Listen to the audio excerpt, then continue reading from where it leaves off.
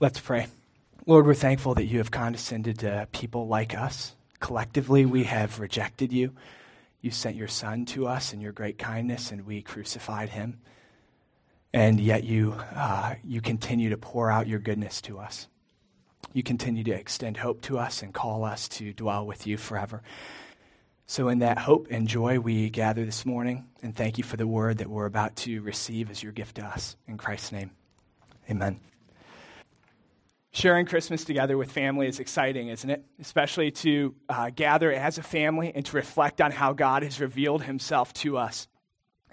You probably have all kinds of family traditions that are happening in your living rooms or homes this morning, or perhaps are yet to happen. But this morning, just like the last time Christmas was on a Sunday back in 2005, we get to share our big family tradition of coming together every Sunday morning with all of those individual family traditions. And just like there are many who are gone from our big family this morning that are usually here with us on Sundays, so there may be many of your immediate family members who aren't with you this morning, either because of distance or, sadly, because of death. And just like we have that sense that not everything is right in this world, so it is true that we are painfully affected by death, by separation. That is part of the corrupted world that we live in. It's part of this story that we've been unfolding for the past several weeks in this sermon series entitled Far as the Curse is Found. It's the sad story of humanity, that even in our happiest moments, we are forced to remember that things are not as they should be. Tom began the series several weeks ago talking about creation, the beginning of the story, and how God created everything in perfect harmony. There was no tension in the world, no tension between man and creation. Man would have stood in awe of the Creator rather than in fear of the created order. And there was no tension between man and the woman. And best of all, there was no tension between man and God. The garden would have been like an eternal Christmas, God always dwelling with man, his presence to them a daily gift. So the first few chapters of the Bible, the most important for unfolding God's story of redemption, show us several specific details about that garden where Adam and Eve lived. One of the more notable features of the garden was this river of life that flowed through the garden and gave life and water to all of Eden. And then we're told that in the middle of the garden there stood two magnificent trees. One tree was called the tree of life, and it was a reminder that all those who worship God would live forever. The other tree in the garden was called the tree of the knowledge of good and evil, and it represented the knowledge or the discernment to either obey God or to reject him forever. We are all too familiar with the devastating decision that was made at that tree, as the serpent came in and tempted the woman, and she rejected God by biting into the fruit. And then the man comes along and shares in that rebellion, plunging themselves and all of creation into lifelong slavery to fear, to bondage. In fact, there's a verse in Hebrews in the New Testament that says that now through fear of death, mankind, we are subject to lifelong slavery. And so we come to the end of those first few chapters of the Bible, and we're left breathless, devastated. You know, it's like if you've ever wondered where evil came from, you might read these first few chapters and you think, wow, it's all right here. This is like reading my own history. And the question is left in our minds, then what's the end of this story? What's going to happen? Have you ever read a novel and not quite got to the end? Or perhaps you've gone to a movie and you get called out just before the resolution to the plot line, and you're kind of left anticipating what's going to happen next. How does it end? Well, if you know how to read a book, you know that the end of the story is usually foreshadowed in the beginning. And the same is true in this story as well. In fact, the most comforting feature of this little mini story of man's rebellion against God is that right in the middle of it, God makes a promise to man that foreshadows what the end will be. And what kindness that even as man makes himself God's enemy, God makes himself man's friend. And the promise goes like this. It's in Genesis 3:15. It says, God is cursing the serpent. He says, I will put enmity between you and the woman, between your offspring and her offspring. He shall bruise your head, and you shall bruise his heel. That promise is God telling man that he himself will send an offspring or a child who will crush the head of the serpent that led mankind into sin. And then last week, Daniel explained how mankind would have been left anticipating who would this offspring be. So Cain comes along, and would it be Cain?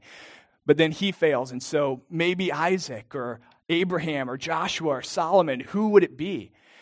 And then Daniel explained that in the incarnation, God taking on human flesh is Jesus Christ. Jesus becomes the fulfillment of that promise. Jesus is the promise kept. We celebrate Christmas this morning because God, who had dwelt with man in the garden, was now dwelling with man again in Jesus Christ. And this is good news because just like in the garden, there would have been eternal life for all those who worship God. So now in Jesus Christ, for all those who worship God through Christ, there can be eternal life again and fellowship with God. That's the message that Tom spoke about last night, the idea of redemption, that man can be rescued from our bondage to slavery and fear and death. That word redemption is like a word picture of man as slaves to death. The death that we brought upon ourselves by yielding to temptation. Not just Adam and Eve in the garden, but us every day. We contribute to the chaos that's in the world through our self-exalting and God-rejecting decisions. But Christ has made a new ending to this story possible. He has written a new story for us. He makes forgiveness of sin possible. He makes the fear of death then unnecessary. His coming, which is our Christmas story, spells eternal hope as far as the curse is found. So I want to bring you to the end of the story for a moment. Turn to Revelation chapter 22. It's the last chapter in your Bible. I want to show you how the Bible envisions the end of all things for those who worship God. Living in the eternal life of the Garden of Eden required that mankind worship God. Living in fellowship with God through Christ means worshiping Him, means honoring Him, enjoying and seeking to obey God because He created us. And for those who live in this way, there can be a return to an even greater garden than Eden. Look at Revelation 22, 1 through 5. The Bible says this, "Then the angel showed me the river of the water of life, bright as crystal, flowing from the throne of God and of the Lamb through the middle of the street of the city. Also on either side of the river, the tree of life with its 12 kinds of fruit, yielding its fruit each month. The leaves of the tree were for the healing of the nations. No longer will there be anything accursed, but the throne of God and of the Lamb will be in it, and His servants will worship Him. They will see His face, and His name will be on their foreheads. And night will be no more. They will need no light of lamp or sun, for the Lord God will be their light, and they will reign forever and ever." This city is the finale of God's story. And doesn't it seem incredibly similar to the garden at the beginning of the story? I mean, look again at these verses. Notice that they both have a life-giving river flowing through them. They both have a tree of life, which brings healing. In both places, God dwells with man, and men and women worship God and enjoy relationship with Him. And in the garden, man was given dominion over all creation. And in this eternal city, verse 5 says that men will reign forever and ever. But there is at least one major difference between the garden and Eden and this eternal city of God. This future city is really much better than the Garden of Eden. In the Garden of Eden, there was sun and moon, day and night. But in this eternal city, notice that it says there will be no more night. They will need no light of lamp or sun, for the Lord God will be their light. So the end of the story is restoration. But those who worship God will be restored to something even better than Eden, an escalated paradise where the good things of the ancient garden become even better. Notice, first of all, how God's recreating work is completed. So in these verses, we see the river flowing through the middle of the city. This is that river from the Garden of Eden. And here it is again. You see the same tree of life with its fruit. You see the absence of anything accursed and the presence of God. You see God's servants worshiping Him and reigning forever and ever. And the description of heaven as an eternal city actually began back in chapter 21 with those verses that Daniel read earlier, where John says that he saw a new heaven and a new earth coming down out of heaven from God. So the Bible's idea of heaven is not some ethereal harps and clouds off beyond outer space somewhere. No, it's God coming down to earth and remaking his creation and dwelling with men here. So John sees this holy city coming down from God, and he hears a loud voice coming from the throne of God that says, "Behold, the dwelling place of God is with man. He will dwell with them, and they will be his people. And God himself will be with them as their God. He will wipe away every tear from their eyes, and death shall be no more. Neither shall there be mourning, nor crying, nor pain anymore, for the former things have passed away." And he who was seated on the throne said, "Behold, I am making all things new." Christmas is about celebrating God dwelling with men as Jesus Christ. That divine child came and grew up to wipe away the tears from the eyes of widows, to bring healing to those who are sick, to raise the dead, and to begin this process of remaking things, of bringing newness. That's what happens when God dwells with man or within a man. Everything changes. If you're a Christian, think about your own salvation for a moment. When Christ broke into the story of your life, stuff got shaken up, didn't it? Things changed. Most importantly, your heart's disposition towards God changed. Because the Spirit gave you life now, rather than despising the idea that someone might rule over you, rather you enjoy God and you enjoy fellowship with him. I asked Stacy, my wife, if I could share a little bit about her life with you. She's a beautiful person. She loves God. She hungers to know him, and it's obvious. But it hasn't always been that way. Stacy grew up in a home where the religious roots ran deep, but friendship with God was altogether absent.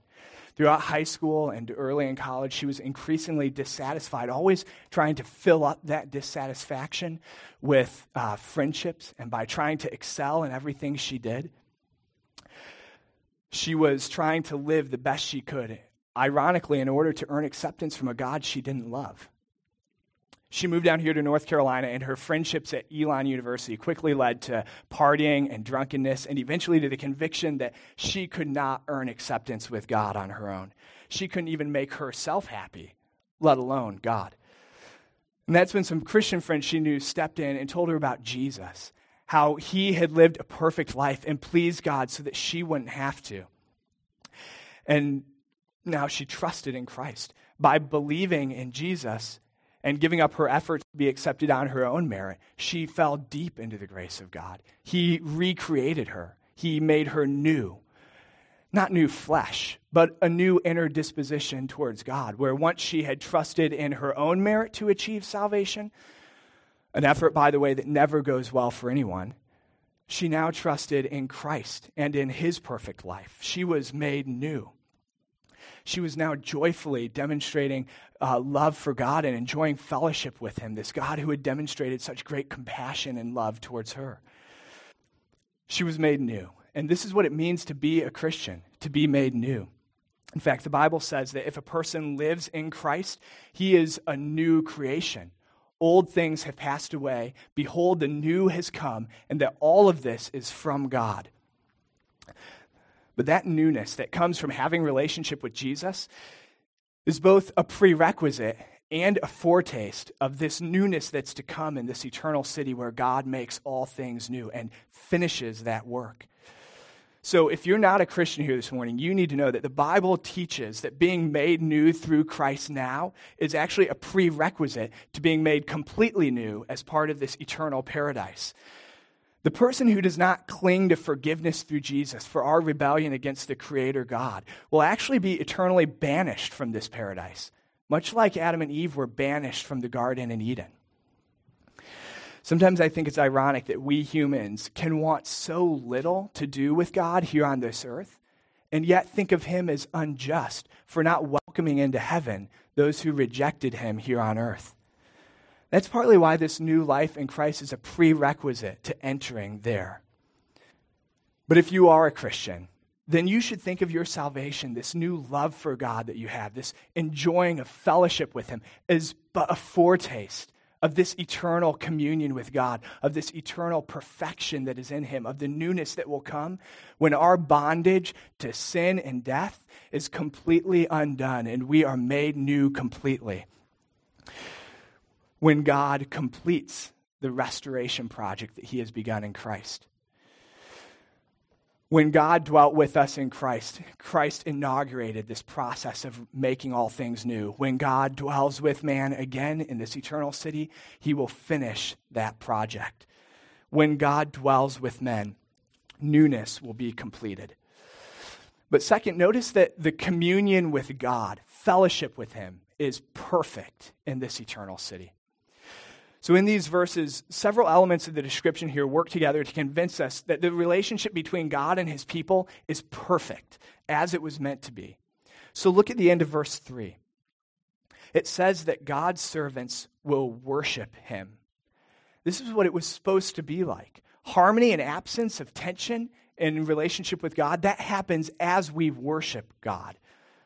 Also, the end of verse 5 here notes that God's servants will reign forever and ever. So the unity and fellowship with God even extends to the point that his worshipers share in his rule over all things. But perhaps most striking in these verses is verse 4, where it says, they will see his face, and his name will be on their foreheads. That is the very essence of communion with God. This is what it means to fellowship with him, to look on his face, to see him, to pause and just gaze on his magnificence. It says that not only will his servants see his face, but his name will be on their foreheads, which intensifies this notion of intimate fellowship or communion with God. He has marked them as his own forever. This idea of beholding God, of seeing his face, is actually somewhat of a theme throughout the Bible. In the Old Testament, Moses goes up into the mountain, and Exodus 34 tells us that the glory of God actually passed in front of him. Moses sees the glory of God and talks with him. And as Moses goes down, they actually have to put a veil over his face because his skin is shining because he had talked with God. And then in the New Testament, Paul explains that situation. It says that now we as Christians can behold God with an unveiled face, seeing his glory, beholding his glory, and that what it means to be a Christian is to be transformed in that same image from one degree of glory to another, and that comes from the Spirit. And then John, the same one who wrote the book of Revelation that we're looking at this morning, also wrote another epistle, another letter, where he says that Christians are God's children now. And he goes on to say that what we will be has not yet appeared, but we know that when he appears, we shall be like him, because we shall see him as he is. And everyone who thus hopes in him purifies himself. So to have communion with God, among other things, means to look on him in the Bible, to meditate on what he has revealed about himself, and to contemplate him as worthy of our affection and our devotion. It's this personal and satisfying relationship with God where we gaze on his glory in the Word. It's a relationship, and like all relationships, it takes time. But it's intensely worth it to know him and to be known by him. How is your relationship with God going? The reality for most of us, this past year, the amount of time we have given to reflecting on God, to communing with him, is probably not nearly what he is worthy of. There's so much peace and joy to be found in communing with God.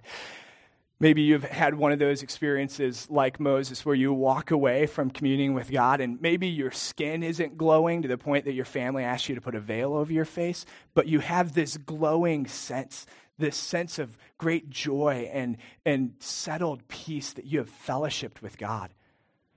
Maybe this Christmas day, even if it's been a long time since you felt something like that, could be a day where you determine to take some time away from friends and family for a moment just to gaze upon God's glory in the Scriptures, to reflect on his love for you and to enjoy fellowship with him. The greatest gift of heaven is that communion, that fellowship, will be perfect and unending. But third and finally, notice that the eternal freedom from that curse that was leveled in the garden is certain. It will never happen again. So the curse of physical and spiritual death that was set upon the human race by Adam in the first garden will now be permanently and completely undone by the Lamb in this final garden at the time of new creation.